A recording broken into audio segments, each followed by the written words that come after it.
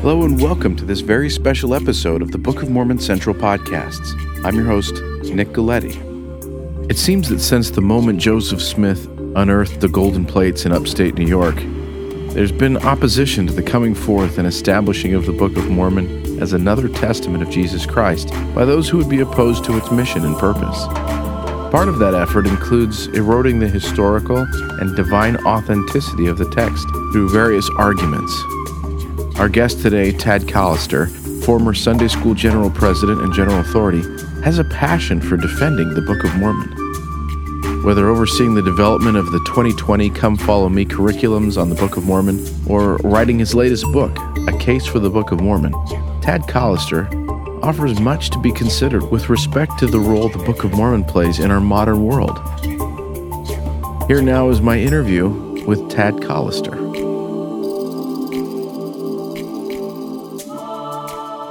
Tad Callister received a Bachelor's of Science degree in accounting from Brigham Young University, a Juris Doctorate degree from the University of California, Los Angeles, and a Master's degree in tax law from New York University Law School.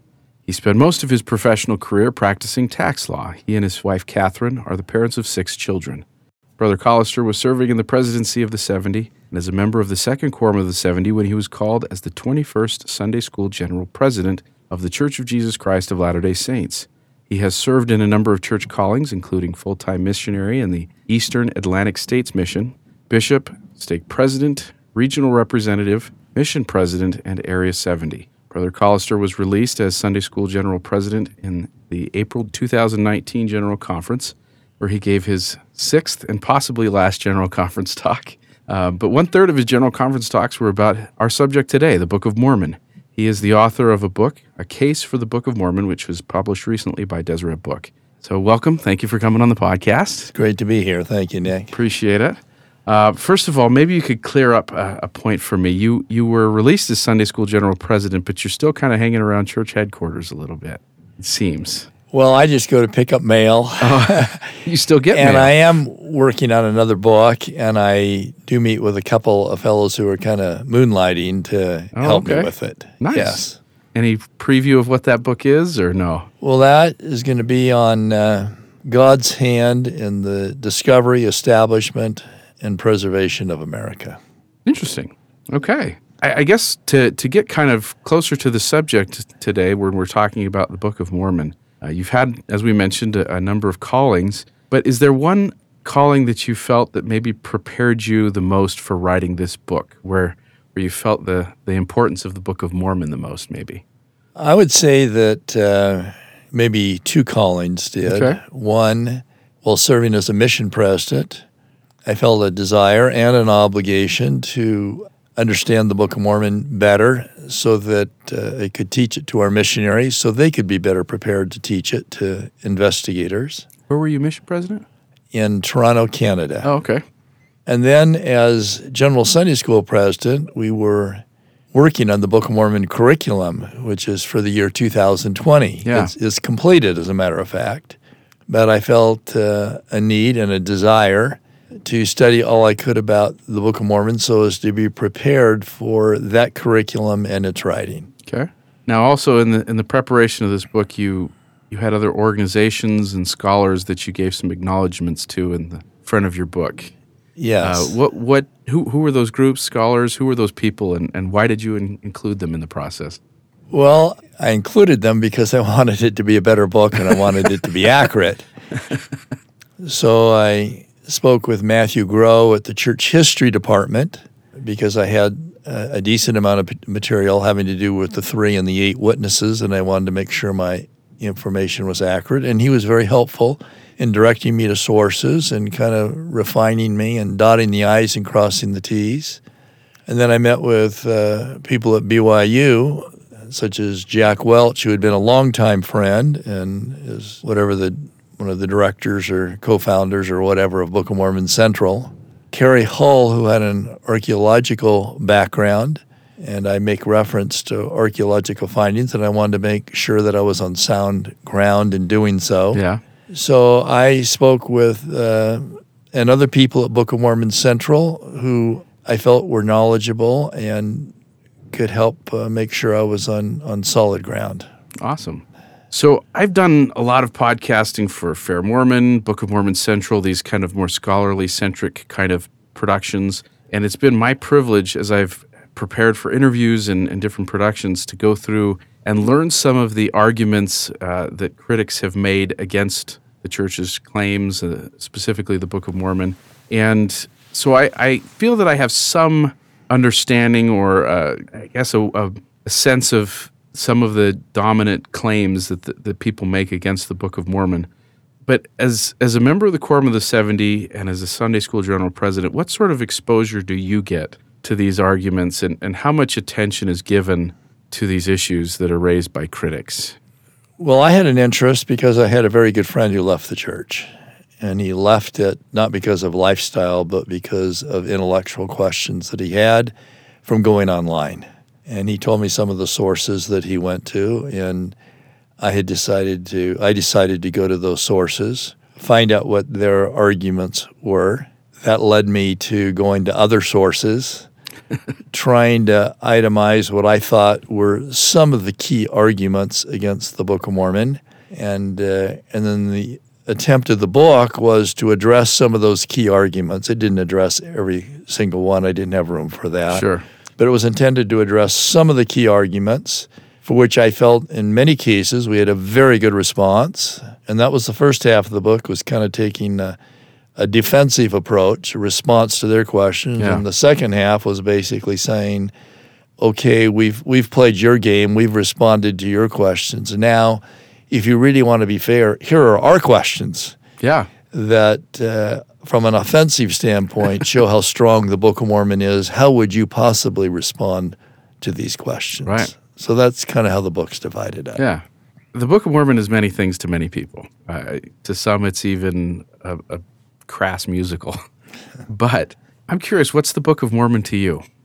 To me, the Book of Mormon is a gold mine of doctrinal insights. And kind of a pun intended on that? Yeah, yeah. That's a good way to look at it.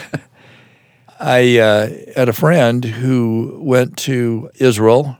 He was on an archaeological dig. He was the only member of the church. He went with some others, some of whom were ministers, to the Garden of Gethsemane. They took some time to study the scriptures independently. And then just before they left, he said, I'd like to ask you a question. What happened here in the Garden of Gethsemane? These were now members of other faiths. One responded he didn't know. Several responded this was the place of the betrayal and arrest of the Savior. And the others responded this was the place of where he began his passion, his preparation for the cross. And he realized at that point that they didn't have the same understanding of the atonement that we have. And the reason they don't have the same understanding is because they don't have the Book of Mormon.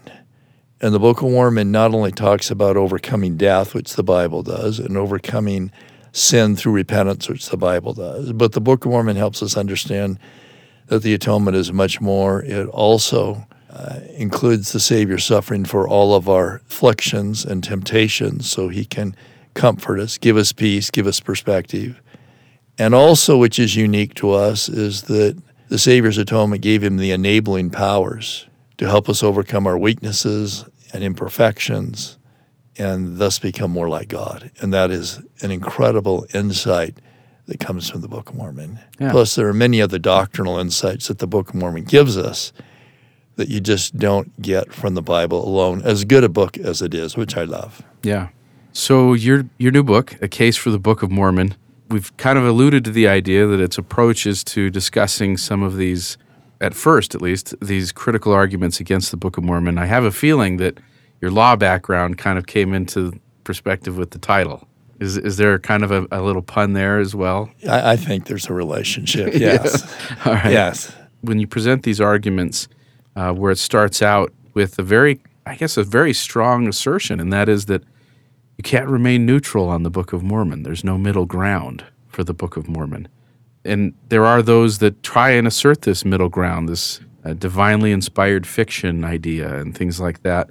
Where do you come from, and how do you support this assertion that the Book of Mormon has no middle ground? You have to make a call on it one way or the other. Joseph Smith claimed that he saw an angel. that the angel presented to him the gold plates, that with the power of God he translated those plates, and that this was an accurate record of people who lived in the Americas. Now, that's either true or false. What's the neutral ground on that? Right. There is no neutral ground. That's either true or false. It'd be 50% true. That's the essence of the Book of Mormon. You either accept that or you don't accept that. Right. There's no middle ground on those issues. And those are the key issues that brought forth the Book of Mormon. Yeah. And it's interesting, too, because it almost felt like after I read that chapter, you either were going to keep reading or you were going to stop reading because of how you answered those questions in a way. And I don't think that's really how people will read it, but it really does lay it out quite clearly that there is no middle ground for this. And it's hard to see a case for it that way. And I think that was obviously intentional. I think the Lord doesn't want fence sitters. He wants them to make a decision. No lukewarm. And the Book of Mormon takes you off the fence. And I think the Lord wanted that. But I think it's the greatest tangible evidence we have, intellectual evidence as well as spiritual evidence, that the gospel is true. And it separates, I think, the sheep from those who don't want to be in the fold. Yeah. The book covers proposed anachronisms, arguments of other possible authors, sources from which the book was plagiarized. Even some attempts have been made to erode the credibility of the 3 and 8 witnesses as a way of kind of backdoor attacking the Book of Mormon. But in the end, you agree with the statement made by some Book of Mormon researchers that the Book of Mormon gets better with age. What does that mean? How does that play out? Well, I think that it gets better with age because more and more evidence surfaces that supports his book. For example, with regards to anachronisms, some have indicated that because we haven't found for certainty maybe horses or goats or steel, therefore they conclude the Book of Mormon cannot be true. Right. And the point I try to make in the book is what they don't tell you is that less than 1% of the archaeological finds having to do with Mesoamerica and the Americas have been unearthed. But even in that 1%, you think that we had people in times past who said there were no metal plates that people wrote on. We now know with the passage of time that was untrue. We had people who said that Alma was only a woman's name. With the passage of time, we know that's not true.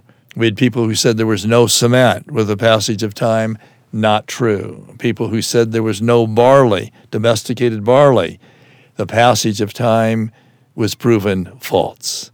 That's part of the aging process, that is, all of these archaeological findings take place. We're totally in favor of them because it will only help the Book of Mormon in terms of an evidence of its truthfulness. Yeah, it almost seems like in many cases the very points the critics bring up are the points that end up being made very clearly by the evidence over time. It is. And you think they're so certain on some of these points, they refer to Joseph Smith as foolish.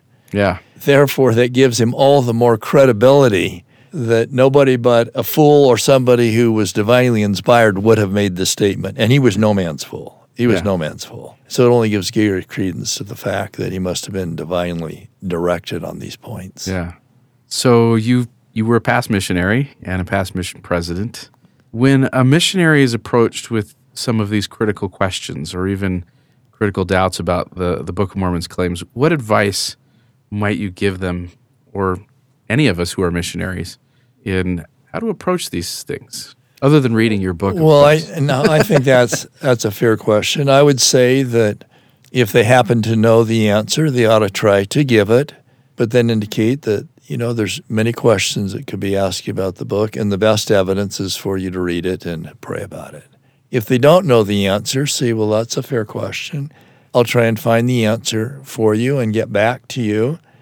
But in the meantime, we'd like you to invite this book and you might ask him, do you know the Bible's true? And if they say yes, say, how do you know the Bible's true? Through archaeology or through the Spirit?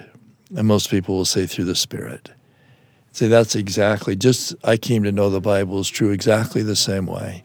But that's exactly the same way I came to know the Book of Mormon was true, and would invite you to apply the same test to the Book of Mormon that you did to the Bible. Yeah. Do you have a mission story, maybe, where the Book of Mormon was a central part of or a central factor in bringing an individual into the faith? Well, yes, I do. And in fact, one of the cases is a man that I helped taught joined the church, not necessarily through the Book of Mormon, but through friendship and the plan of salvation and other doctrine. It was one factor.